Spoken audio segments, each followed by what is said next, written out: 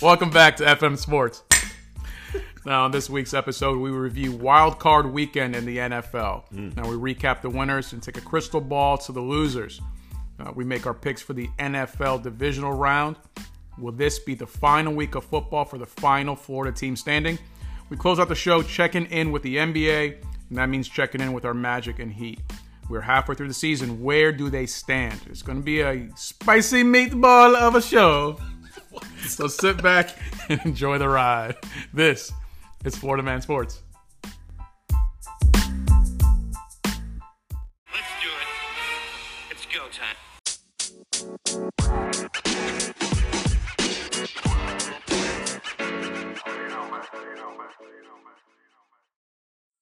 All right, Johnny here, Chris over there foaming at the mouth, ready to get the show going. It's the first week of playoffs, Chris. Now, a few things are better than NFL playoff football. A few surprises here, though. So wipe your mouth so we can get this thing started. We're going to jump right into it. The Cleveland Browns and their dominant defense took on the Rook. And they should be happy the Jags choked Houston Texans. We thought we had an obvious winner here, but Chris and I forgot that these are the Browns. And the words obvious winner do not apply to this franchise. What the heck happened here, Chris? Yeah, Cinco, let's start with, like you said, right? Let's start with this game, but specifically with the incredible freaking story for CJ Stroud and this Texans team. 356 yards in total offense, 0 turnovers for this young team. All they needed was 14 first downs to put up 45 points, 24 minutes of time possession. That's all they needed. So, props to this Texans defense. I know you mentioned the Browns defense because of the season, right? But the Texans defense, 4 sacks, 11 tackles for a loss, 7 QB hits, leading to 2 interceptions. And Johnny, lastly for the Texans, you got Rookie of the Year, CJ Stroud, who becomes the youngest QB to win a playoff game. This young Texans team has to be the best story out of the AFC, something that no one saw coming. And ultimately, 45 points. What a beatdown, Johnny. What are your thoughts on this game? I mean, it was a beatdown. Texans and the youth of this team really took advantage of the Browns' defense. First half, this game was a slugfest. They were each hitting each other with haymakers, scoring back and forth. It was 24-14 at the half, and what looked to be a good game. But too many big plays allowed by this Browns defense, including a 76-yard touchdown pass, and then back-to-back pick sixes. You blinked, and just like that, 45-14. Crazy. Game over. Crazy. And the greatest rookie year for any player I have ever seen continues. It was something, it really was a joy to watch. We both had the Browns winning this game because of that defense, and we thought, hey, this rookie, I mean, come on. Hey, it's a good story. You're not going to go ahead and win a playoff game, but we should have known better. This kid is unlike any rookie we've ever seen. And so the story of CJ Stroud continues. Yeah, absolutely. Most recent history, to your point. So, let's stick a fork in all the teams that lost, Johnny. In this case, we'll start with the Browns. Yeah. And let's talk about it. Is Joe Flacco done as a Brown? Do they bring him back as maybe like a bona fide backup, or does he get the starting role? What do we do? Listen, my thoughts on Flacco are pretty simple. Flacco was a rental. The Browns by now have realized the terrible error they made with Watson. He's not playing well enough to trade. Too expensive to cut. They can't keep Flacco, as it will just be a mess through the psyche of Watson, keeping him there. And why? He did such a great job with them. They're heavily invested. They are forced by their own terrible decisions to keep Watson. They chose Watson over Baker, who they could have had for half the price. How's that working out for you, Cleveland? But ultimately right now, Flacco is playing better than Watson. Watson, for me, I've been telling you all season before he got injured that he's done, and he just showed nothing but proof of him being done. Is he going to all of a sudden... He just needs to play average, and this team can go ahead and make it to the playoffs. I don't see Watson even playing average. I'm going to disagree with you because I do have one more question, but I'm going to disagree with you. I don't think that he's a threat if he comes in as a backup. In fact, Flacco has been a backup the last 3 years and whatnot of his career, so it's not like Watson would be intimidated, I don't think. And to have a Super Bowl winning quarterback as a backup to give advice, I think that would be a good thing for Cleveland, so hopefully they do keep him. Yeah, but you're forgetting this fan base that we have here, Chris. So Flacco, you're right if Flacco didn't have the season he had. He comes in, Flacco came in off his couch and is probably going to get comeback player of the year. Nobody saw Flacco doing what he needed to do, and he led the Browns to the playoffs. And this Cleveland base, the fans are not going to forget that. Watson comes in, he struggles. The crowd's going to be chanting Flacco, and nobody wants that for their starting quarterback. That's a good point. And they wouldn't care if they didn't guarantee all the money for Watson. Gotcha, brother. So as we stick a fork in the Browns, Johnny, with the Ravens and the Steelers in this division, one, can the Browns get to the playoffs next year? That's the first question. But the second question, caveat to this, is where do the Browns look at in the draft then to do that? Well, the Browns can make the playoffs. The Ravens, they're not letting go of the AFC North. So that the division's theirs. The Browns, obviously, are still a solid defense. They're not losing you're going to have healthy, players coming back. We had injuries, obviously, to the running back position. But, those players will be back. You're going to draft, it should be in the wide receiver position because ultimately they need some targets for their quarterback. But it comes down to simple Watson. That's the big question mark. It's not so much of a question mark. We already saw what Watson can do. Yeah. It just comes down to is he going to show a glimpse of his former self? Can he be an average quarterback? That's all they need him to be a contender. And I'm not sure he can do that. For me, I'm going to say just quickly here, I think it's offensive line. One of the things, Deshaun Watson got hurt, right? So you got to protect your quarterback. Like you said earlier, you got to protect your investment. For me, a double down on that offensive line. You've got Cooper, you've got the tight end, I think, there, as long as they're coming back next year. But definitely, if you want to have a chance, right, to get to the playoffs next year, take care of that offensive line in the draft. Yeah, I just think that the offensive line should be something you pick up on the free agency. You have to spend the money to protect them. I don't see anybody in college right now being an immediate impact rookie year. It's going to give you the protection that you need. I get you, but financially, they're going to be a little strapped with that Watson contract too. So, Watson contract. Cooper is getting paid a lot of money, so maybe restructuring on that end here. So we'll see what happens. But the Browns have a lot to chew on in the offseason. Our second playoff game features the once proud Miami Dolphins taking on the Kansas City Chiefs in the fourth coldest game in NFL history. Why and how Chris picked Miami to win this game is a mystery. Tell me about the game, Chris.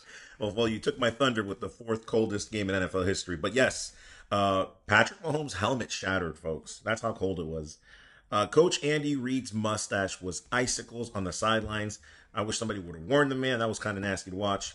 Now, I said this was the better matchup than facing the Bills back-to-back. And the Dolphins pulled a Johnny, and it just imploded in Kansas City. You go scoreless in 3 out of 4 quarters of play. Miami, that is just unacceptable. Don't blame injuries. Every team goes through them. Don't blame the weather. This game is played nationwide, and players on your team have played all over the United States in their collegiate career, so you can't blame that either. The Chiefs, on the other hand, they score every quarter. Harrison Butker, Chiefs kicker, 4 for 4 in these weather conditions. Huge performance by him and the special teams group. I have to say to the Dolphins, Johnny, but there's more that I'm going to dig into here with some Q&A with you. But how did you see this game? Well, the score was 26-7, and it wasn't that close. Miami scored on a deep pass to Hill in the first, and that was the entire Miami offense. Right. This was the team I expected to see. I was high on Miami preseason. We all know this. I saw what this team could be. 11-6 is a great record, but that final game against Buffalo told me everything I needed to know about this team. They are spineless, and they were spineless in the most important game of the regular season. At that moment, they became the Miami Jellyfish, and jellyfish don't survive in the cold. So this non-performance wasn't a surprise. And now we finally get to see Mahomes play a road playoff game. And that's what I look forward to upcoming, but tremendously disappointed in Miami. But I accepted that disappointment after the game in Buffalo, knowing that they're done. The same way Jacksonville. I was high on Jacksonville, and they showed me who they were. I knew what was going to happen there. It happens. And sometimes you got to really look at a team and see, no, you're not the team you should have been. That injury to Chubb obviously really hurt this defense. But ultimately, it didn't matter. Even with Chubb in there, they scored 1 touchdown against Kansas City. They can't play in the cold. So I knew this was going to happen. So it's not a surprise, but it's disappointing. Yeah, and I pulled a Johnny Cinco, right? So to your point, Victory? No, man. At the last second, I'm like, my Florida man sports strings are being pulled Oh, at me. so it is. That's what it was, and I fell into your trap. I picked Miami, and I just, man, you don't want to play Buffalo again. Excuse me, you don't want to play. Buffalo again. So I was like, this is the right thing to do, playing the Chiefs, and they just laid an egg. But let's talk about it before I ask you some Q&A. Let's talk about Tua for a second. Okay. That pass was a better catch, better everything by the receiver than it was a pass. Yeah, that's just exactly. He just threw it up, and the Hill did what Hill does, and he went and got that. I won't say all season long. At the end of the day, Tua is very accurate, and he throws but the deep ball, he's not that accurate. It doesn't matter. You don't have to be that accurate on the deep ball when you have the best wide receiver in the game. Now, that'll cost you. You can't do that. You can do that with Hill. You can even do it with Waddle. Waddle and Tua, they're familiar since their days in Alabama, so they know each other. They can get away with that. But usually it's slants, little slant patterns, it's dump passes. Those are the yardage you're going to pick up with Tua. It's like a West Coast offense type style. Every once in a while, they throw it deep because they have Hill. Yeah, but don't you think that this is exactly what Miami's problem is? And just real quick before I go into detail with that, and I just learned this recently with Tua. So Tua does everything right-handed except throw the ball. Did you know that? I didn't know that. I did. Yeah, so I didn't know that. I think that's really different, really new. But nevertheless, just because you have the elite and Waddle, right, and the elite receivers that you have there, the offensive line and all that's there, that doesn't mean that you're a good quarterback. And so these little dump passes that he was doing all season long, now he's paying the price. One, Miami did not beat teams with a better record but once. Two, is this guy the quarterback for the future? It's an honest question. Okay, it's our questions. Let's see. Tua, who's coming up on the last year of his contract, he led the league in passing yards. He was top 10 in every positive QB stat. Now, he still has time to prove himself worthy. I'm not ready to write him off like you are, Chris. Year 4? Yeah, I'm not ready to write him off. He led his team to playoffs. He was, for the most of the year, an MVP candidate. So you're looking at some games. Trust me, such disappointing game against the Bills and obviously against Kansas City here. And I get it. I understand the apprehension. A QB who has good stats, mainly against lesser opponents, doesn't show up in the playoffs. Does that sound familiar to you, Chris? Who has dump passes of 5 yards. Does that sound familiar? Chris will praise one QB and condemn the other when right now they're the same QB. So let's talk about that QB's team next, Chris. Dallas Cowboys pulled off a Dallas Cowboy against Jordan Love in his first ever playoff game. This game is in Dallas, where the Cowboys haven't lost all year. Tell me about your boy Prescott in this game, Chris. Well, first of all, he had 3 touchdowns in comparison, but I like how when you're losing a battle, you want to switch teams. That's fine. I'll take that. No worries. Listen, folks, this is a wild card stunner. The only home team to lose at home. Aaron Jones, he runs for 3 touchdowns. Jordan Love follows up with 3 touchdowns of his own. Darnell Savage returns an interception for 64 yards for a score.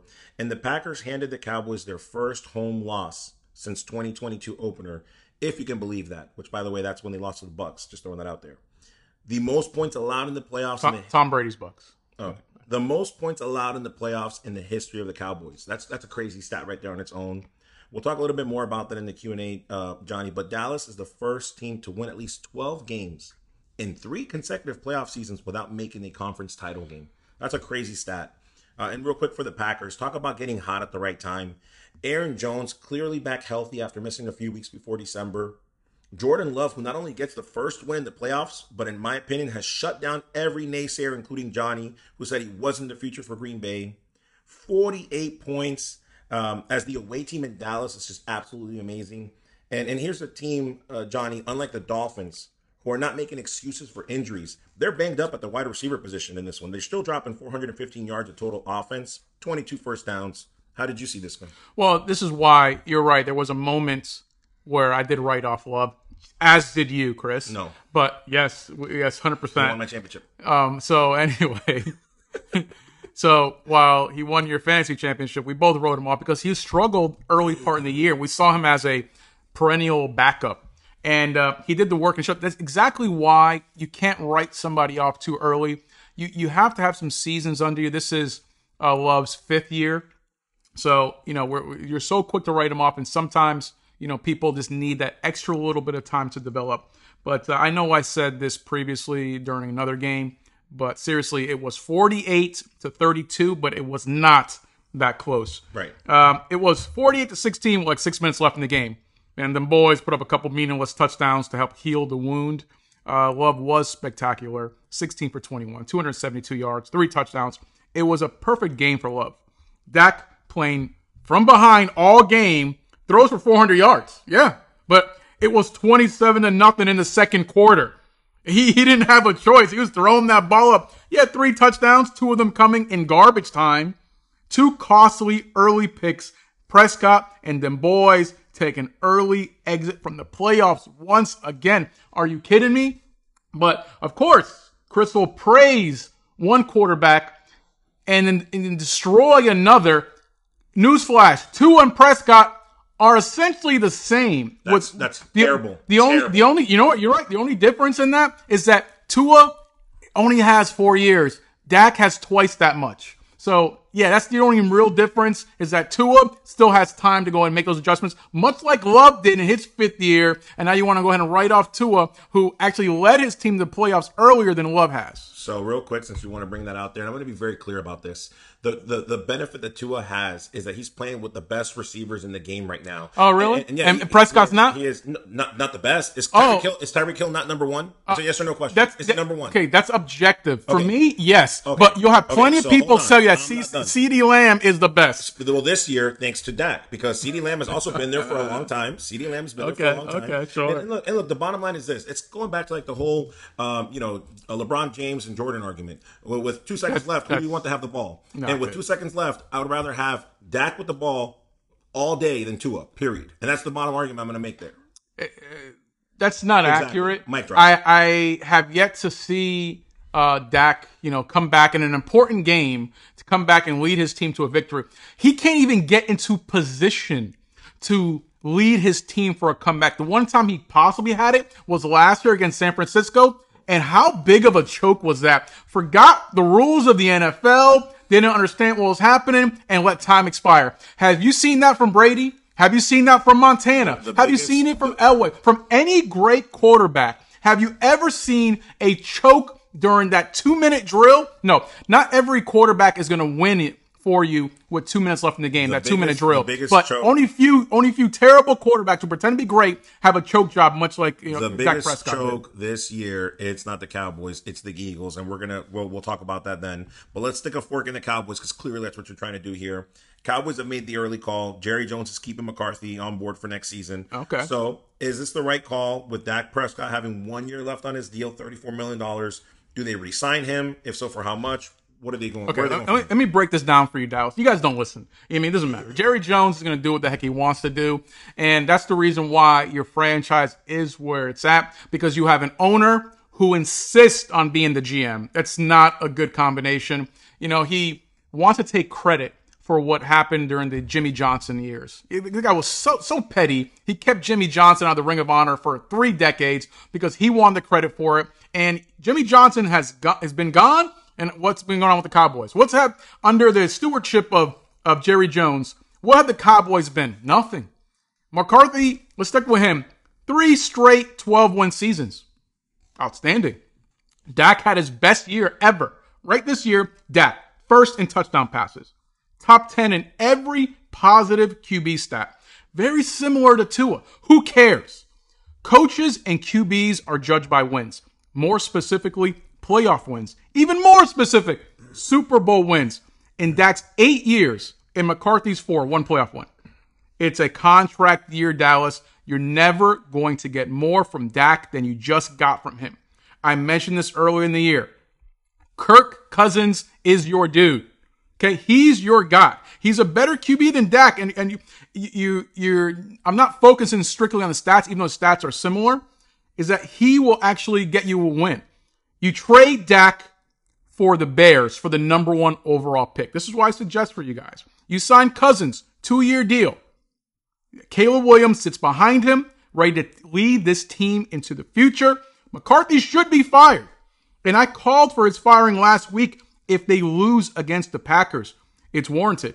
But Jones will not give up the control necessary to get a coach like the greatest coach of all time in Bill Belichick, it's not going to happen.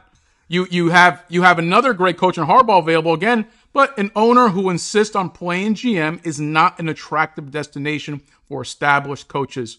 You have a Super Bowl caliber team. You laid an egg against a team lucky that even got into the playoffs. They had to win the last game to get in there. Now, against a QB who's never won a playoff game, you just saw the best this Cowboys team could do. Dak, Lamb, Parsons, career years. They bounced in the first round again, doing the same thing over and over and over again while expecting different results. What's the definition of that, Chris? Listen, while you were going on that rant, I'm going to tell you this very clearly. I think that they made the right call. The Cowboys, I'm going to show some love to the Cowboys here. You made the right call.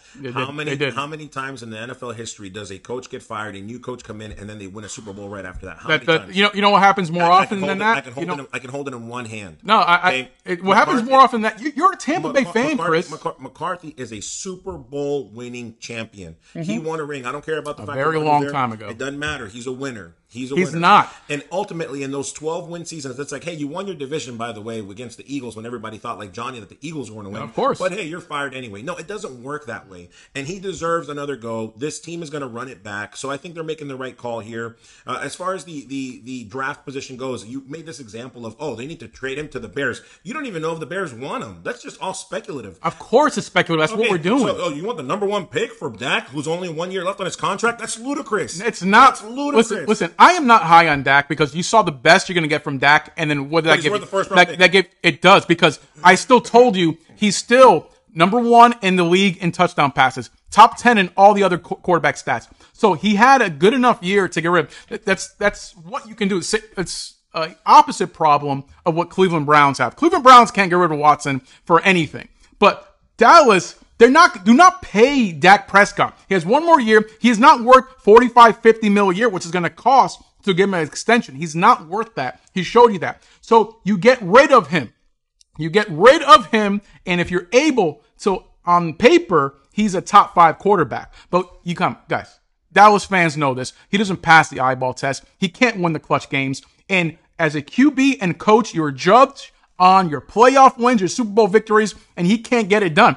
Nobody cares in Dallas that he wins 12 games. Nobody cares if they win 14. Nobody cares if you have a perfect regular season if you can't win in the playoffs. And they prove him he can't win the playoffs. McCarthy shouldn't be fired based on the fact that he won 12 games in division championship. He should be fired because he can't win a playoff game and Bill Belichick is available. So when you have a better coach available and nobody saw coming, and this guy can't win a playoff game, what's the bar? Is the bar, hey, win the division title? It's not. The bar is win championships. Blow that bar. Get to the NFC championship, which the Cowboys haven't got to in 28 years. Christian, I did my best to defend the Cowboys. Since Johnny wants to throw out these speculative trade ideas that are nonsense, I'll throw one out there. What doesn't Miami trade for Dak?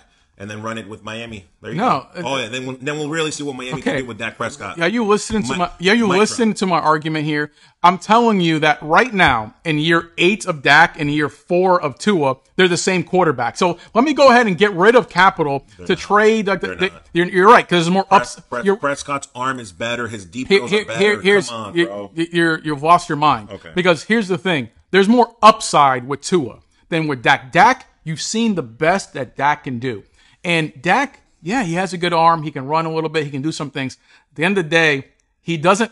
It's poise. We've explained to you the most important thing that a quarterback is your football IQ and poise. And Dak lacks that tremendously. You saw it last year in the playoffs against San Francisco, and you see it every important game. This team looked shook against the Packers. They were nervous and know that McCarthy had terrible play call. Dak made terrible decisions before the game was completely out of it. Dak led them 2 interceptions, a pick 6. He cost this team any chance for victory in this game. Listening to Florida Man Sports here, always want to show a little bit of love to the Florida teams, and I just want to end with this part of talking about these teams back and forth with you, Johnny. Shame that your thought process is this, because a lot of Miami fans, a lot of Miami coaches probably are thinking the same way, and they're going to give Tua another 2-3 years. Well, guess what, guys? You just sank yourself to the abyss by that point, because you're not winning a Super Bowl in the next 3 or 4 years with Tua as your quarterback. No, that's all I'm saying. It's ridiculous. This is where you're wrong. Okay. This is the 5th-year option for Tua. So Tua, this is a make-or-break year for you now. It wasn't year 4. He made some progress. He showed he can go through a whole season without getting injured. Now, year 5, we want to go ahead and see the Dolphins.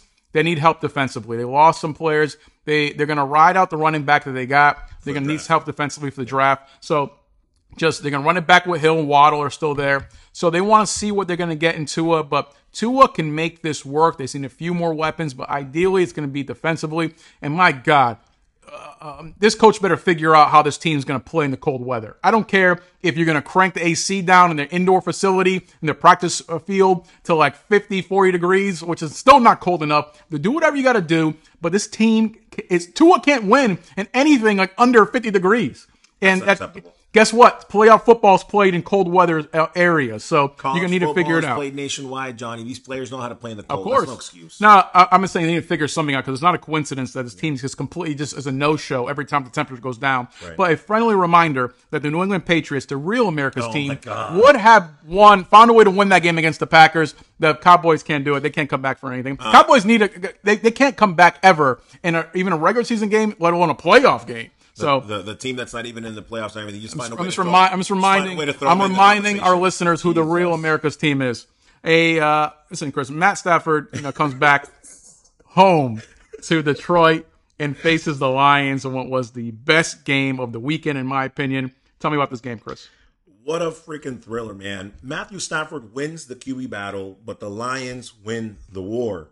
Goff threw for a touchdown, completed a pass for a victory-sealing first down against the team that cast him away, and the Detroit Lions win a playoff game for the first time in 32 years.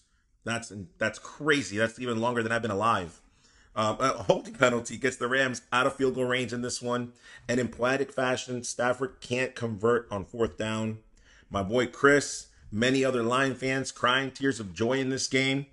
I gotta say, I'm happy for the Lions, who will now get to host their second back-to-back home field games in Detroit Lion history.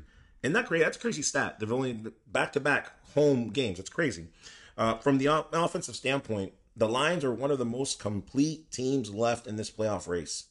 Touchdowns by Goff and the double-headed attack of Gibbs and Montgomery. This is another team that is just peaking at the right time, and offensively they're just a tough team to play against, period. For the Rams, let's give them credit. They held the Lions scoreless in the 4th. The Lions were close to seeing another Stafford comeback in the 4th.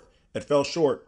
But the light is bright for this Rams team's future, Johnny. How did you see this game? Well, I saw similar but slight differences. It was 21-17 at the half. After that, both teams' defenses really stepped up and only allowed field goals. At the end, it came down to one coach having cojones and the other one, playing too conservative. Now, Rams, they were down by 1 point late in the game. 3rd and 6, from their own. If they would have went for a field goal, it would have been like a 59-yard field goal. Rams get a flag, 10-yard penalty. Now, Campbell could have declined it and forced that 4th and possible long field goal, but he accepted the penalty, backed them up, trusted his defense. The Rams at that point should have committed to going to all 4 downs and pick up 7 to 10 yards in the next play and either go for it on 4th and short or go for the long field goal. Instead, went for it all on 3rd and long, incomplete pass, essentially ended their chances as, Detroit came back and the defense was playing well for the Rams, but all the Lions needed was a first down and they got it. One coach's ballsy decision pays off. The other conservative pansy approach does not. And I'm happy for the Lions. I picked them to win this game. I picked them to have a great season. I find myself, somewhat rooting for the Lions to go ahead and possibly take a deeper playoff run. Why do you have to finish that like that? Why are you the way that you are? Look, man. I like watching this team. Bottom line, I don't like it when you call a coach a pansy when he's a Super Bowl winning coach. That's ridiculous. The Rams beat the Bucs when the Bucs were trying to go back-to-back for their Super Bowl titles there with Tom Brady. So he's a great coach. No, Brady had a great comeback in that game. One of the best I've ever seen. I've seen a lot of great comebacks by Tom Brady. And the defense for Tampa. Why do you remind me about that game? That defense just hurt me. Hey, you throw New England. You gotta be kidding me, man. You throw New England, I got to throw the Bucs in here. Right. But let's stick a fork in the Rams and let's do a little Q&A with them, Johnny. McVay said he's coming back to coach the Rams next season. It's confirmed. So with that said, does the GM run it back? Or are they going to move on with this youth movement of Puka Nacua, Kyron Williams, and are they going to even get younger? What's that going to look like for the Rams? Well, McVay is coming back, like you mentioned. He wouldn't have come back if it's going to be a rebuild. That's not what he wants to do. He wants to compete. Stafford will be back. He's not coming back if he didn't know that Stafford's coming back. The only question that matters is, will Aaron Donald be back? He threatened retirement, got a contract. Stafford, Kupp, Puka are a force. You add in Williams at running back, who had a great year. This team is good, really good. Now, they lost Von Miller when he went to Buffalo. They need to pick up another strong defensive pass rush to support Donald and Floyd. That's a good This point. Rams team could make some real noise next year. So this team is good. It was just meant to be the way it needed to be with the Lions facing Stafford. And it was a 1-point victory. Could have went either way. But it went to the team that had some cojones. That actually went for Campbell. Actually made a good decision with some aggressive. Unlike some other decisions he made against the Cowboys in the regular season, the aggressiveness paid off for him. So I like how you kind of addressed a little bit of the draft question, but then let me throw another curveball at this because the Rams are on the hook for 3 more years of Stafford in his contract. It plays out like this: $31 million, $27 million with 5 in bonus incentives, $26 million the last year with 5 in incentives for those each seasons. So are they going to draft his successor early in this draft, even though they need defense? You know what I mean? Like, it's an honest question. They're not going to. When you're making a run, when you're making a legit run, you don't waste a pick. See what the Packers did. See what the Packers did. Yeah, the Packers made a mistake, and it paid off for them. The Packers went ahead and drafted Love when they started Aaron Rodgers, and then they were waiting, and Aaron Rodgers just kept playing great. And then they got stuck. It worked out because they have found a sucker in the Jets to go ahead and give them everything to go pick up Aaron Rodgers. And then Jordan Love was the guy they thought he was. We were all scratching our heads. But these guys, the Green Bay Packers GM knows what the heck they're doing. They know what they're doing. They get Favre, they get Aaron Rodgers, now Jordan Love. And they have this stranglehold in that division. The Bears, poor Bears. This is exactly why the Bears just need to say, you know what? Go for it all and go after Caleb Williams. They should just get rid of Justin Fields and say, are you not tired of losing, specifically to the Packers? And then now you have, the Detroit Lions and their force that they're in right now. Minnesota's falling off a little bit. So you have your shot now, Bears. Maybe not this upcoming year, but you need to do something. The Bears can actually pull the Houston Texans. They have 2 first-round picks because they got it from the Panthers. Look at what Houston did with those 2 picks. So. Now, they can do that, or they can go ahead and trade it and then get even more picks and really go nuts. I don't have the faith that you have in Justin Fields, Chris. I don't believe in him. I saw what I need to see in Justin Fields, and to know that he's not the dude. I'm not saying that Caleb Williams is, but every scout says that he's a can't-miss prospect. That's true. Now, speaking of can't misses, let's make some noise here for the hottest team in the NFL, the Buffalo Bills. They took on the overachieving Steelers. Tell me about this game, Chris. Yeah, man. A day of delay does not stop this Bills team from finishing what they started. They destroy the Steelers, man. I mean, seriously, if you watch this game, I know that it got close in the middle, but it doesn't matter. The game was over.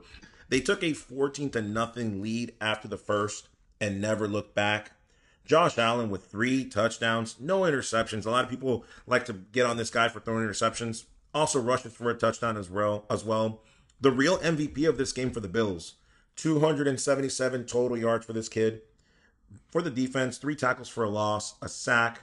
More importantly, 6 QB hits by this defense, who also had an interception to put the game away. And for the Steelers, Johnny, it looked like their luck had run out. They got into that hot streak to get into the playoffs in the first place. The offense didn't perform terribly. They just weren't a better team, period. Rudolph with 2 touchdowns, 229 yards and a pick. Not a bad stat line. But ultimately, Pittsburgh was too inconsistent on either side of the ball to keep up with Allen and the Bills, period. The Steelers lost their 5th straight playoff game. The franchise's most recent postseason victory, Johnny, was 7 years ago. Last thing I want to say about this game, you had missed tackles, 2 turnovers that led to 14 points by Buffalo. The Bills' ability to bottle up the Steelers' running attack really contributed to the loss. How did you see the game? I mean, what you expected to happen happened. The Steelers team was well coached, but they're not a good football team. They're not good enough. Even Steeler fans knew that. They needed a lot of luck to win this game, and with Josh Allen having a rare no interception game, it appeared luck would not be in the Pittsburgh's favor. Allen, 3 touchdowns, 1 rushing touchdown, no picks. They really owned this game, and this particular game, I started to think back where Buffalo, they had a 5% chance of making the playoffs, and then when they lost to Philly early in the year and had turned it around completely. They're unstoppable. Nobody expected, even Steeler fans, for Pittsburgh to win this game. Do you remember when they had that 5% chance and I still doubled down and said that they would win the division? Do you remember that? Yeah, because Quarterman Sports. Yes, because if you know Chris, he knew that, but he can't back off. Same way as like I saw the demise of the Dolphins. I finally jumped off the Dolphins a little late, but I jumped off eventually because you see what you see. We all have hopes. We see a team and we expect something, but unfortunately some teams let us down. Luckily for Chris, the Buffalo Bills really stepped up. Well, and, like we said, Johnny, we're going to put a fork on the teams that did lose the games. And it's kind of funny. I feel like a lot of coaches have already confirmed that they're coming back like McVay did, right? Yep. Here's Mike Tomlin, who does the same thing. He confirms he's coming back next season for Pittsburgh. So where does Pittsburgh go from here at the quarterback position? Is it Rudolph, Pickett, or someone new? What are your thoughts there? Well, the Cowboys, as we have established, are insane. So they're not going to make any moves for Cousins. So maybe the Steelers should. They have a good team. Wow. They don't have a leader. They have seen everything they needed to see from Rudolph and Pickett. They were barely the present and certainly not the future of the Steelers team. So I say you go ahead and move on. You already know what you're getting from these guys. You move on from them and seriously consider Kirk Cousins. That's actually first time in the show. I think I'm agreeing with you on this. I think that would be an excellent. You're going to have to give up a first, second, probably to get Kirk Cousins is a free agent. Oh, he's a free agent. He's a free agent. Yes. Oh my goodness. This was his last year with the Minnesota. Obviously, he's coming off that injury. As long as he passes the physical, then he should be okay. That's incredible. So then, if that's the case, let's paint the picture a little bit further. Then let's say they have the quarterback position figured out. Let's say it's not Cousins. Let's say it's Rudolph. Just for the sake that they got it filled. What are they doing for the draft then to get back into the playoffs next season? I am not a believer in Najee Harris, but Warren has been a solid running back. So they have that already covered. Mm-hmm. I don't think they should pick up the option on Najee, but that's up to them. TJ Watt is obviously solid at the defensive rush. It comes down to they need a draft offensive lineman. They have with DJ and with Pickens, the wide receiver positions covered. They're 2 solid wide receivers. So the defense has come around. They're young, but they're not bad. They got them into the playoffs. It comes down to the offensive lineman because whoever you're going to have back there, even if it's Cousins, he's older, they need to protect him. I'm glad that you brought up Cousins. That's just like one of the first best calls I think you've made all the show. So if that does happen, we're going to have to replay this and share it on Twitter or something that it was a Florida Man Sports first. That was a good pickup there. Yeah. Now, while the Steelers have a non-existent future in these playoffs, the Tampa Bay Bucks, the future looks rather promising. They did what most people didn't expect them to do, with the exception of FM Sports, but they put a beat down on the defending NFC champs. Tell me about the Bucks-Eagles game, Chris, that you went to watch live in your skybox. My skybox, yeah. Look, the reason why I lost my freaking voice, folks, and that's why I've been kind of straining to talk here, but the Bucks have proven that they deserve to be in the playoffs. That's really one of the biggest takeaways that I get from this one. This was a revenge game, a revenge tour that we're on, really, and because they beat us in the regular season, and we're not done, folks. The only team in Florida left, man. Florida Man Sports in our first NFL season show here that we're doing, and it's in, when it's Johnny's turn, I think he's going to owe me and all of our Buck fan listeners an apology. And he can start here. He can start with this episode here. Okay. Calling us the Yacht Boys, among other things, which, by the way, you've made that very popular in my circles. I just want to let you know that. Oh, it's bad. Baker Mayfield becomes the second quarterback in Bucks history to throw for 300 yards in a playoff game. Brady, of course, being the other one. I know. Last week, the argument, the naysayers, like my counterpart here, were saying, hey, you played the Panthers. You only scored field goals. Blah, blah, blah, right? Mayfield with 3 touchdowns. Right down your throat, Johnny Cinco. He has proven that he can lift his team up. Talking about me being there watching the game, Johnny, you could see him after every play on the sidelines, talking to his offensive line, talking to his receivers. Just beautiful to watch. I kind of shed a tear a little bit. A well-coached and disciplined defense was on display in this one. 3 sacks, 5 tackles for a loss, 5 QB hits are responsible for Jalen Hurts' 40 QBR rating.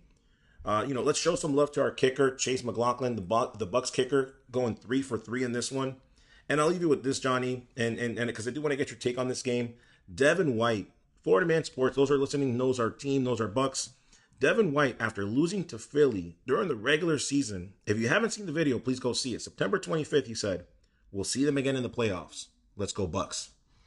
Okay, my God. Let's go Bucks. So let me get this straight. You shed a tear because you were watching Baker Mayfield talk to his teammates on the sideline. I was very emotional moment for me. Look at him. It was emotional. Look at him talk to his teammates. Let's go. Oh, my God. Calm down, all right?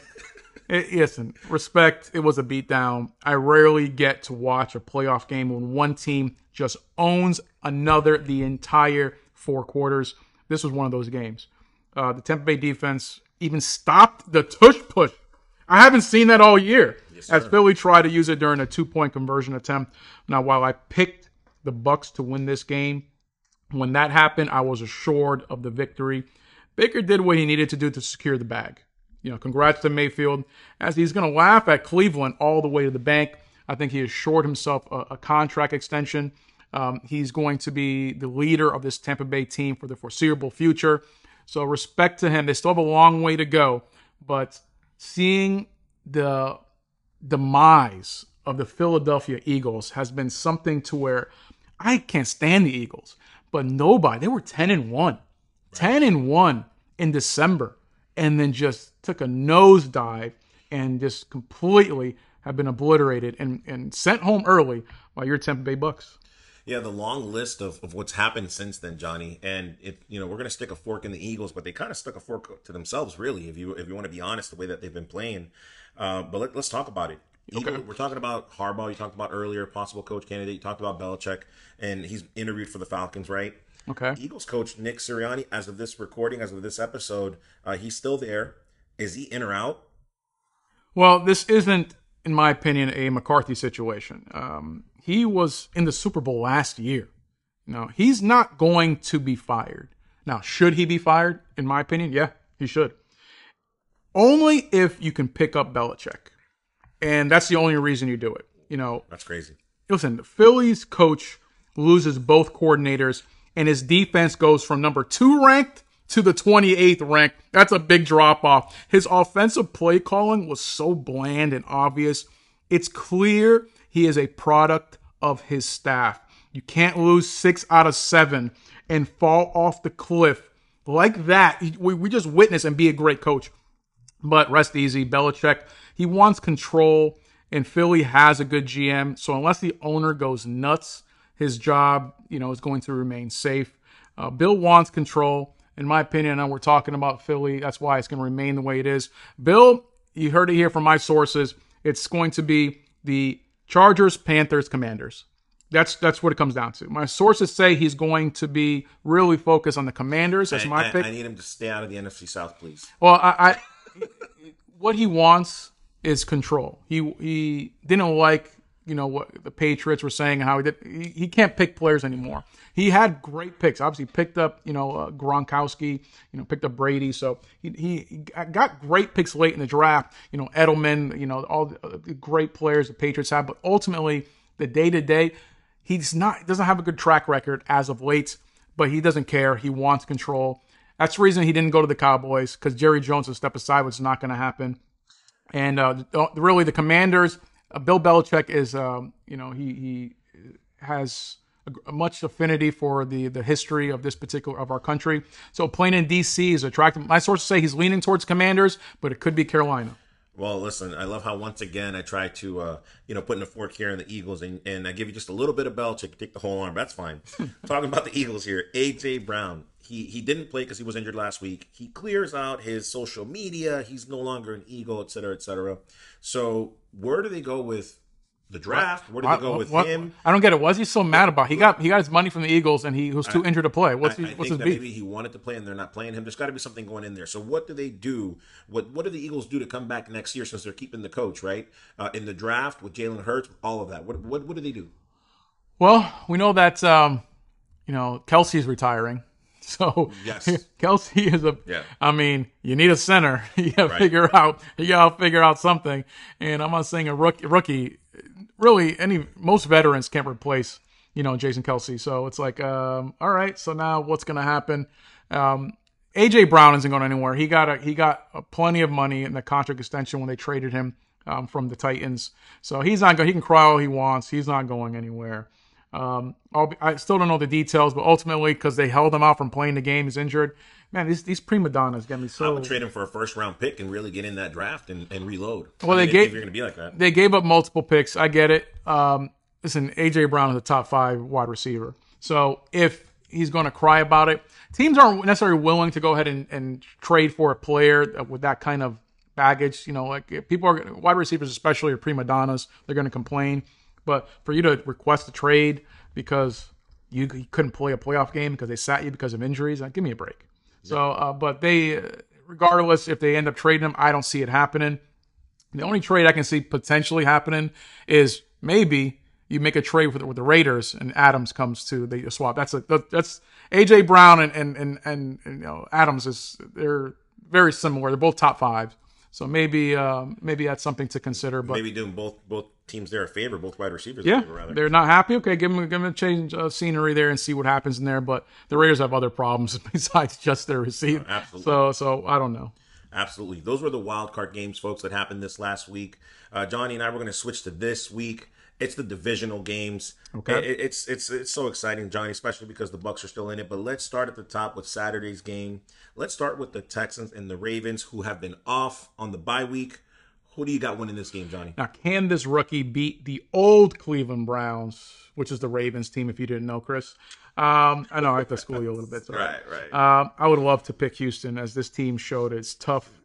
It's really tough to keep up with them through the 4 quarters. But the Ravens aren't today's Browns. I don't see them losing. Ravens are going to win this game. I'm having a little tough time with this too now because, one, there's a lot of money on the line. People listen to Florida Man Sports. They, all these gambling, out there. They want a solid pickup here. And last week we both picked the Browns to win. And why did we pick them to win, Johnny? Because you have a rookie quarterback. Because of the Browns defense, right? So did we learn our lesson here? And that's why you're saying Ravens? Or can the Texans do it again? It's an honestly, that's why we picked the Browns, right? Listen, with both teams, the Texans and the Packers, I think those 2 teams, and we're going to get to the Packers game, yeah. But those teams can win in any game. But I'm just looking at what's more than likely going to be our MVP this year, Lamar Jackson. That defense is solid. They're they're almost at par with Cleveland, but they're going to look at the tape. So what happened with the Texans? They really spread out and they used the youth, that speed, really to their advantage. The Ravens saw that. They're going to make adjustments. Right. They're going to play. You're going to have a spy. You're going to play a little more zone and figure out, okay, what exactly they need to do to slow this team down. So they'll make those adjustments on it. They surprised us one time in the playoffs. They're not going to do it again against arguably the best team in the NFL. Right. So kind of how Flacco's time ran out, if you will. This is going to be CJ Stroud time to run out as well. Now, I will say this. Lamar Jackson overall is 1-3 in the playoffs. So that's just something to note. But with the bye week, with the Ravens team being so strong, I'm also going to take the Ravens to win this week and beat the Texans at home. Yes. Let's switch gears here. No, they're playing Baltimore. Yeah, the Ravens are at home. Yeah. That's what I said. Yeah, Ravens are home. Yep. Packers and Niners. Niners being at home, Johnny. Packers having that incredible win. 49ers on the bye week. Who's winning this one? Like I said, man, listen, the Packers can win this game, but, you have to pick a winner. And right. When I looked at this, as good as the Packers looked, they have a lot of banged up players. I mean, Reed, the linebackers, Smith and McDuffie, Watson, they're running back Jones. McCaffrey is healthy. San Francisco squad is healthy. They're on a bye week. They're playing at home. There's just too much against them. I mean, the Green Bay constantly, when they had Aaron Rodgers, would lose to San Francisco. Every time they had a run, San Francisco to go ahead and make a run. So I wanted to go ahead and pick Green Bay in this to be like, you know what? Now San Francisco's better. Green Bay is going to go ahead and treat them to the same type of menu that they've been greeted over the years. But this team is too good, and Green Bay's too banged up in San Francisco. San Francisco wins. Yeah, the storybook story here comes to an end, really, because you're talking about the Packers, the one team who beat the home team in the Cowboys last week. So the question is, can they do it again? Yep. Again, I always find it tough that a team coming off a bye week, I know they're a great team, but coming off a bye week, and you got to remember, Purdy's the guy that can drop 3 interceptions. He's done it before, right? I'm just saying. You're focusing on one terrible game. Purdy had one horrendous game this year. One. You know, you're saying that like he's not known for that. He's known by running a clean offense. Right. So I'm not saying that they can't make this team pay, but it's going to be more on the fumble end or maybe do a special teams might come. Packers need something special. They need forced fumbles. They need a special teams touchdown. They need something. Purdy's not going to be the guy that's going to lose this game. Yeah, and they're playing at home. Both going back to the Ravens game with the Texans. You know, that's a 9.5 point spread. So is this one. Niners are at home, of course. So I'm going to also take the Niners. Man, 9.5 points. That's significant. You know, and for both games that way, right? Both home teams. I don't see both these teams coming off bye weeks dropping an L. So yeah, give me the Niners as well to win and beat the Packers. Let's talk about Sunday. The Florida man, last team standing, the Tampa Bay Buccaneers, Johnny, going to Detroit. Detroit's at home. Who's winning this game? Okay, Tampa has finished on top in the state of Florida in a season they were projected to finish at the bottom of the league this year. I'm giving you props for that, Tampa. Props to you, but the season's going to end here. Okay, Detroit is playing good football as of late, and very much unlike the Eagles, you know, they're going to show up. They're going to show up here. It's been a great season, Tampa. But this is where your offseason begins. Detroit's going to win this game. The Chiefs and the Bills, Johnny. The Chiefs are away, taking the Bills at home. Oh, I'm sorry. Did I not give you my thing? You know why? Because I don't want to. I don't want to give you my... All right, look. All right. What's your pick, Matt? Man. So listen, folks. I've been struggling, right? Because I want to believe that the revenge tour continues. Detroit beat us up during the regular season like Philly. We are a hot team as well. I'm just scared of the Lions and their offensive power playing at home. But all right, guys, I'm going to stick with the Bucks till the wheels fall off. Baker Mayfield has one more in him. One thing that Goff did not do last week, Johnny, which he is known to do, is he didn't throw interceptions. I expect interceptions in this game. Tampa freaking Bay, let's go. They're winning, going to the NFC Championship on a year that everyone expected them to win 5 games or less. I agree, because I had them winning 5 or 6 games this year. Go. But no, you're right. There's going to be interceptions this game. It's going to come from Baker Mayfield. Baker Mayfield, I said, against the Eagles, he has to protect the ball, not turn the ball over, and he did just that. You think he's going to do it again? I can't remember. He has to have a 300-plus yard, 3-touchdown performance again. And I can't remember ever seeing Baker Mayfield do consecutive 300-yard, 3-touchdown games. And he's going to do it now against Detroit, one of the hottest teams in football right now, at home. And you got... Listen, and you wonder why I didn't want to give you why I skipped. No, because you know this. It's the same thing. Like it's not knocking your team because you're not picking them. You want them to win. Yes. I get you want the Buccaneers to win, but you and I both know they're not winning this game. You're picking them because your fanhood is going to speak first, not your head. They're going to win. Goff is going to make some turnovers.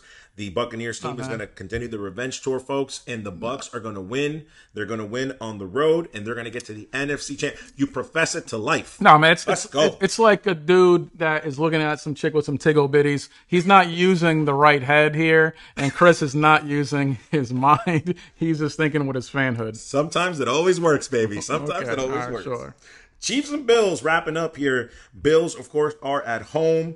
I think our boy here from Arrowhead Stadium, our boy is playing the first game away, right? He's playing his first away game in the playoffs. That's correct. Who's winning this game? One of the best postseason games of all time was played back in 2020 between these two teams.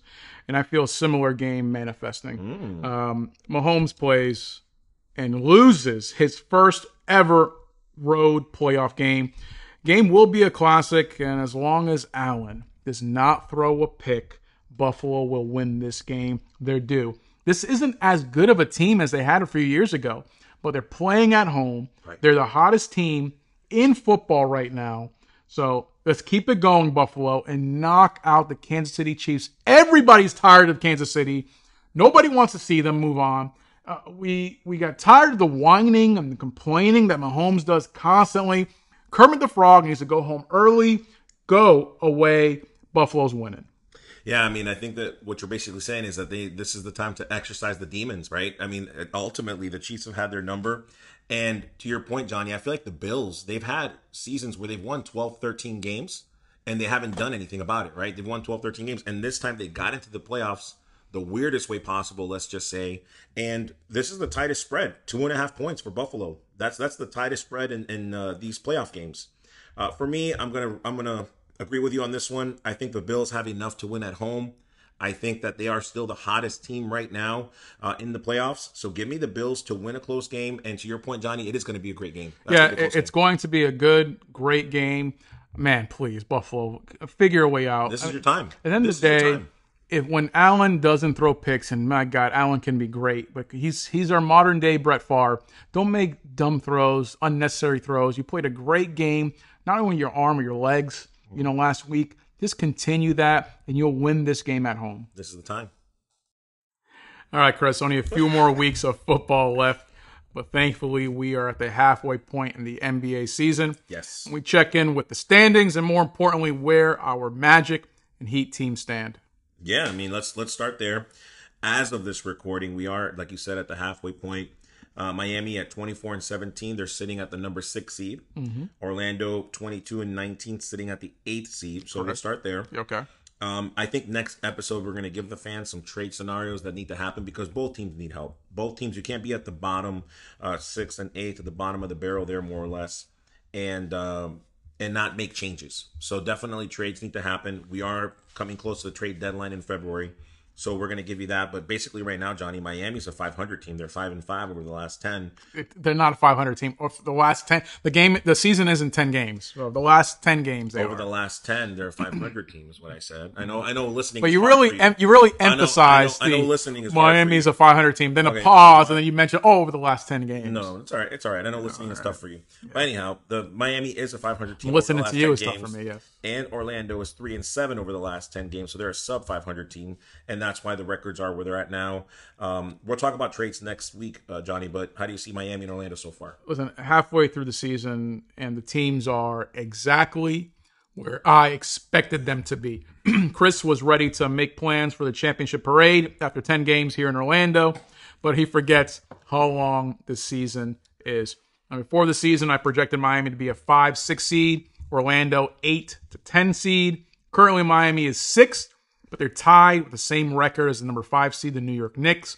Got that one exactly right on the money, and Orlando is 8th, like you mentioned. Why do I feel like I'm having deja vu? Again, why do I feel like I'm having track. Deja vu of the Miami Dolphins? Deja vu of what typical Johnny does. Premature Johnny at it again. Celebrating mid-season, and then the debacle that's going to happen. So thank you for right on time. No problem. Doing what no I expect problem. You to do. Chris has the biggest collection of giant hands, the little number 1 hands in the Orlando Magic I've ever seen. Okay. He's over here after 10 games. Where he got it? He got a fake NBA trophy already mounted here in his living room. He's ready to call it. But I follow current trends, and Orlando didn't do anything in the offseason to warrant such an improvement that Chris had called for. So they're exactly where I thought they would be. Neither did Miami, which is why both teams next week will go into detail on the trades that we want to see if the trades haven't happened yet. Listen, we'll get into all that. Before you get into the trade thing you're referencing here, Orlando doesn't need to make any trades. We'll go a little bit more into next week, but yes, they do. And the reason why they do is that they've had so much success this year that it warrants for some moves to tighten up for the playoffs. Again, I'll go into detail next week with this, but they do. And so does Miami. A team that is ranked between 6 and 10, staying stagnant. If you really want to win in the East, you're going to have to make some moves. It's inevitable. Let me make something clear why I disagree with Chris here. Orlando doesn't need to make anything else. They're in that rebuilding process. No. They get the salary cap they need. If you've mentioned over and over and over again, next year. Right. Next year is the year to make moves. So you just ride out the season, finish near the bottom as we expected, as I expected anyway. Right. Miami does need to make a move. They Hero, Butler, Bam are all averaging over 20 points per game. Jaquez Jr. is at 14. In all, Miami has 8 players averaging double digits. And they need to make a move. We both mentioned this in the past for Rosen. They need to make that move. I'm so glad that, once again, just in due form, premature Johnny is throwing out stuff again, throwing out these stats again, and we'll get there. And mind you, guys, it's a team that is looking to make a playoff run. It's a yes or no question, Johnny. Is Miami going to be making a playoff run? Yes or no? Of course they're making a playoff run. That's why I said they need to make a move. Orlando's not. But if you're ranking them even at 8th seed, they're making a playoff run. Yes, they're going to. Okay, so teams that are making playoff runs, Johnny, they're not going to stay stagnant. They're going to make trades because they're going to try to get themselves in the best position possible. And to your point, yes, I've been saying that next year, the salary cap and all that, that's fine. But guess what? We have so much room. We have so much value, so many assets and picks right now that we can actually make a move and still have money and picks and everything for next season. We're fine. They're not going to. They're going to do the same thing the Tampa Bay Rays did in baseball. That they have a good team. Jesus. I'm not saying the Magic may make a move, but it's going to be a player you've never heard of. A bench player that's going to go ahead and supporting. They're going to maybe make a move to get rid of some players to give them more draft picks. They are in rebuilding mode, the young team. They're going to take the core of what they have here and try to go ahead and do. If whatever players are not in the plans of the Magic after this year, those are the players they may trade, but it ain't going to be your premier talent. It ain't going to be your blue chip players. Here's how even people that are Miami lovers are going to just find themselves in a wall when talking with someone like you. Here's how. Okay. You're talking about the Magic being a rebuilding team and Miami being so superior, and it's a halfway point. It's only 2 games. So how can 2 games be the difference at this point for one team to be rebuilding and another team that needs to make a trade? I'll explain You're it to you. making no sense. I'll explain it to you. No sense. I'll explain it to you. The Heat were in the finals last year. Oh, God. Keep hanging on to that thread. It's not a thread. It's not the thread. If you want to talk about a thread, the Magic haven't made the playoffs in a decade. Okay? They haven't made the playoffs in a decade, and my God, they've never won a championship. So that's the difference. That's all the difference you need. Talk about a thread. Miami, a team that actually made it to the championship twice in the last couple of years. Made it in 2020, made it again last year. So you're talking about, a team who competing for a championship. Yeah, they have premier talent. They have all-stars on their team. They're missing that one piece, which we both agreed many weeks ago in a previous podcast. That's Rosen. Rosen's the guy that's going to go ahead and push him to the level. Now, the problem is that Pat Riley is the man, and he's not going to give up everything to get Rosen. The same way with Lillard, he wasn't going to go ahead and cave in and give the Trailblazers exactly what they wanted. He's going to go ahead and make the move. If it's not only the best scenario for the team presently, but for the foreseeable future, he's not giving up the farm for a player. So Rosen is on his final year on his contract with the Bulls. So now's the time to go and make the move. But as long as they don't have to give up everything, great. They really need to get rid of Lowry. If they can figure out how to get a Lowry who wasn't doing anything, well past his prime. He's a bench player, but he's not doing anything. Get rid of Lowry, package together a draft pick, maybe a second round, couple second rounders, get Rosen. So the Bulls are nowhere near competing for anything in the East. So that's what they need to do. Yeah, okay, whatever. Those talk about some low-bearing fruit. Go get Rosen, the guy that everybody talks about all the time. Go get him from Miami. That's the solution. The thing is that it's not everybody talks about. That's the best fit for this Miami team. Look. And where's he else is going to go? Rosen has some say in where he's going to go. I'm going to give you the real insight next week into who, so you're going to want to stay tuned for next week's episode on who Orlando and who Miami need. No. But I will add this Orlando doesn't need to do anything. Add this caveat for you since you want to double down on this so much. And I'm going to tell you right now, it's so funny.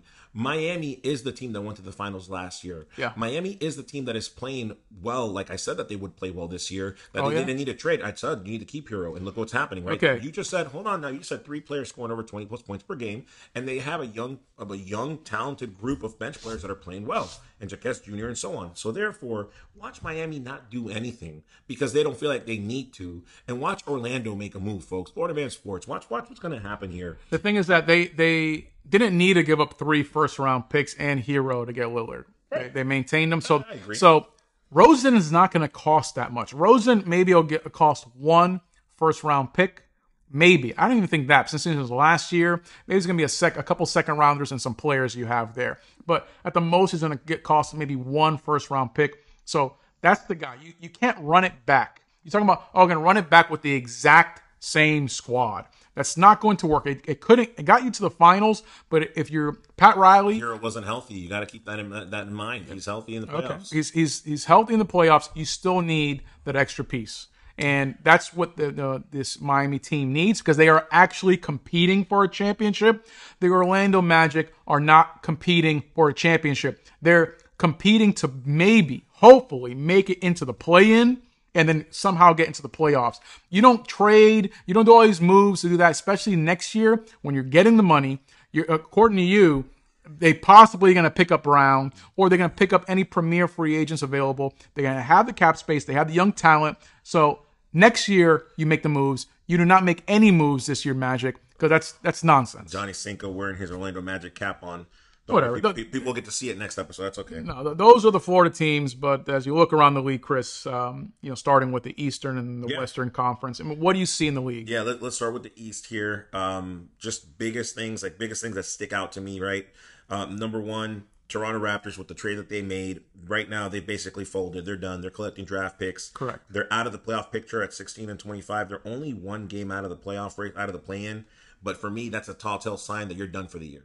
So Toronto's out, Charlotte's out, Washington, Detroit, of course, is out. It's basically between Atlanta and the Brooklyn Nets. So it's nice to see that Atlanta is fighting back. As of right now, they're the 10th seed, so they would be in the play-in tournament. So I see Atlanta kind of sticking it through. I see them as a better team than Brooklyn. As far as the teams that are in the playoffs right now, like in someone that's maybe like question mark, I still have questions with the New York Knicks. They're currently number 5. And I still have questions with the Indiana Pacers. Of course, now they did make that trade with Toronto. So, Pacers are for real, at least this year. So it's going to come down to the New York Knicks. Can they keep that top 5 position for me in the East? And then ultimately, Johnny, between the Magic right now and the Knicks, you're talking about a 2-game swing. So between 5 and 8, there's only 2 games. Correct. And otherwise, the East is looking pretty solid. It's no big surprise for me in the East. The top teams are what you expected with Boston and Milwaukee heading the East. The West is, for me, far more interesting. Minnesota, Oklahoma City, they lead the West. And while I called a great year for Minnesota this year, I wasn't expecting first place great. OKC is young. They can beat anyone. The Clippers have somehow found a way to win with a cancerous tumor attached. Sacramento is playing great, as they did last year. New Orleans, out of nowhere, has emerged as a number 5 seed and is playing really well basketball as of late, surprising everyone. Much to your dismay, Chris, Phoenix has battled back, holds that number 8 seed, as they just had that great comeback win against Sacramento, down 22 in the 4th, and they won that game. We spoke about Ja, who's out for the year, so Memphis is done. But it's time to call it, Chris. It's time to finally call it. The dynasty is over. This Golden State team is done. Wow. 18 and 22, 12th place. It's time to break this team up, in my opinion. Wow. Curry's great. Thompson is in a contract year. He's playing horrible. Career lows in field goals, 3-point percentage. Defense, which used to be great, is now barely average as he's lost his explosiveness. Green has lost his mind, as we all know. Wiggins plays lights out in the playoffs during their championship run, but is back to being the mediocre player that he is. It's time for ownership to realize and ask Curry if he wants to be part of a rebuild. And if not, trade Curry in the offseason. But the Golden State Warriors, I've held on hope that he's going to go and come back. This team's going to figure it out. But I've watched enough of this team to say they're just not good enough. These teams are falling off. Thompson, Green, Curry still lights out, but he can't win it on his own. I have to disagree with you wholeheartedly on that. But before I get there, I think the problem with the Western Conference, looking at it, Johnny, I think you probably will agree with me on this. It's the youth movement. Minnesota Timberwolves, youth movement. Oklahoma City Thunder, youth movement. New Orleans Pelicans, new youth. Sacramento Kings, youth. Those are 4 teams right there that just a couple years ago were never in the conversation for Western Conference elite teams. And so there's a big shift in the youth movement of the Western Conference. I'll start there. That's very impressive by those teams to be in there. But to your point, Johnny, you can't count the Lakers and you can't count the Warriors out when the trade deadline hasn't expired. Now, if they don't do moves during the trade deadline, if there's no shifting moving around, then I would agree with your point. But as of right now, as of this recording rather, the Lakers are 21 and 21, hanging on to that 10th seed. And then Golden State is at 18 and 22, so they're a game and a half behind, right? 2 games behind. So anything can still happen with those teams. The only thing that I see that really sticks out to me is when we had this conversation a few weeks back, the Houston Rockets were like the 7th seed, and I called it, Johnny. I said the Houston Rockets, they overpaid for those two guys. I'm so happy Orlando didn't sign them. They needed to let their youth team play. Instead, they have an over-budget team and a team that's going to be out of the playoffs right now at 19-21. But again, the Lakers and the Warriors, they're kind of battling for that 10th seed. There's still going to be some movement. Until the trade deadline is over, don't tell me that Golden State's done. I still say they're done, and you'll see I'll be proven right when the season's over. But you're hyping up the youth movement. There's no youth movement. Absolutely. The NBA is always trying to go ahead and do something. There's always youth in the league and trying to figure out young teams. What this is a credit to great coaching, good coaching. And it really shows, again, how Orlando missed the boat. It comes down to you hyped up this coach. And I'm sorry, but look at what OKC has done. OKC, who's been just in the bottom of the barrel along with Orlando for years, but they drafted right. They did what they needed to do, not having the number 1 overall pick and still drafting correctly. Granted, they had the number 2 and they picked up, my rookie of the year candidate this year. So, but ultimately, this team looks great. You wonder why I call you premature Johnny, brother. There's a 4-game difference between the Magic and the Thunder. Okay. A 4-game difference, and that's such a big difference for you to talk about the coaching. Have you seen? If you watch, come on, man. eyeball test, and the West is far superior than the East. So you're over here talking about how it's only a 4-game. Like the Magic's primarily playing Eastern Conference teams against definitely easier opponents. And, they're only 4 games behind. OKC has been putting it on. They're in every game. OKC came out of nowhere. Nobody would have had OKC ahead of Denver. Are you kidding me? It's a youth movement, like I keep telling you. So it's a youth movement. It's good coaching. It's when you have good GMs, good coaches, and they draft right and they coach right. Then you have mediocre coaching, mediocre GMs that we have in here in Orlando because our ownership is cheap and they don't want to go ahead and pay for the premier talent. So I don't want to hear, what has our coach done? You want to hype up this coach? Coach hasn't done anything outside of Orlando. When he's came here, he's having a decent year and he's doing things okay. Ultimately for me, next year when you go ahead and make these moves, you need to pick up a premier coach. You need to figure out who's available, what's going to happen here. This coach isn't going to win you a championship. This coach isn't going to do it. You had chances in the offseason to pick up some coaches. You didn't do that. You stuck with this guy. But Chris loves him. Chris will tell you how great he is. I don't see it. I tell you, the players will tell you how great he is. The players that have re-signed, Anthony Cole re-signing, saying, why would I want to go anywhere else? The players that, when they're supposed to get 25 to 30 minutes per game, only get 12 to 15 minutes, but then they still say, hey, I'll do it because I love the coach. Yeah, that's what I'm saying. But hey, what do I know? I'm just listening to what the players are saying. What do I know, right? Okay, there's always players that love their coach. The Greek Freak in Milwaukee loved Jason Kidd as his coach. Loved Jason Kidd. Was so angry when they went ahead and fired him. Yeah, he won a championship a couple years later with that coach they fired him for. And I'm not knocking Jason Kidd. I think he's a great coach. But at the end of the day, you got to make moves. You got to make moves as for the development of your players. You got to make moves based on however the scheme is the coach wants to do. And the scheme and development, for me, isn't working in Orlando. For who? For me, for cares what you have to say. I don't know about that. Okay. Listen, folks, this actually got me excited for next week's episode because I'm going to go ahead and also give you some trades that I think that LA needs to make and Golden State because I'm going to take LA and Golden State. Oh, yes, because look, ultimately, I don't think they're out of it until they make some trades. So the Lakers are. I'm so tired of hearing about the Lakers. The Lakers are trash. They've always been trash, and they won that play-in tournament, which is a joke. That whole thing there where like teams opted out, they won it. Okay, great. Since then, they've been horrendous. Missed the playoffs the following year, barely making the play-in, and they're out. The Lakers aren't doing anything. LeBron is done. You know, Anthony Davis, the whole squad, they're not the team. I don't want to hear about the damn Lakers. Tell me what Golden State needs to do.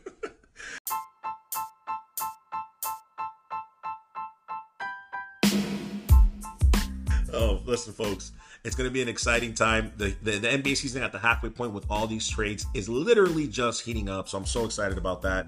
As far as the next show, right, with the playoff race coming to a close next week, we have the conference championships in the NFL. And, of course, in the NBA, like I mentioned, we're going to go into the trades that need to happen for Miami and Orlando. If we have time, Johnny, we'll bring Eddie on to talk Major League Soccer, but I doubt we're going to have enough time for that. He's Johnny. I'm Christian. Later. Thank you for listening to Florida Man Sports. We're out. Peace.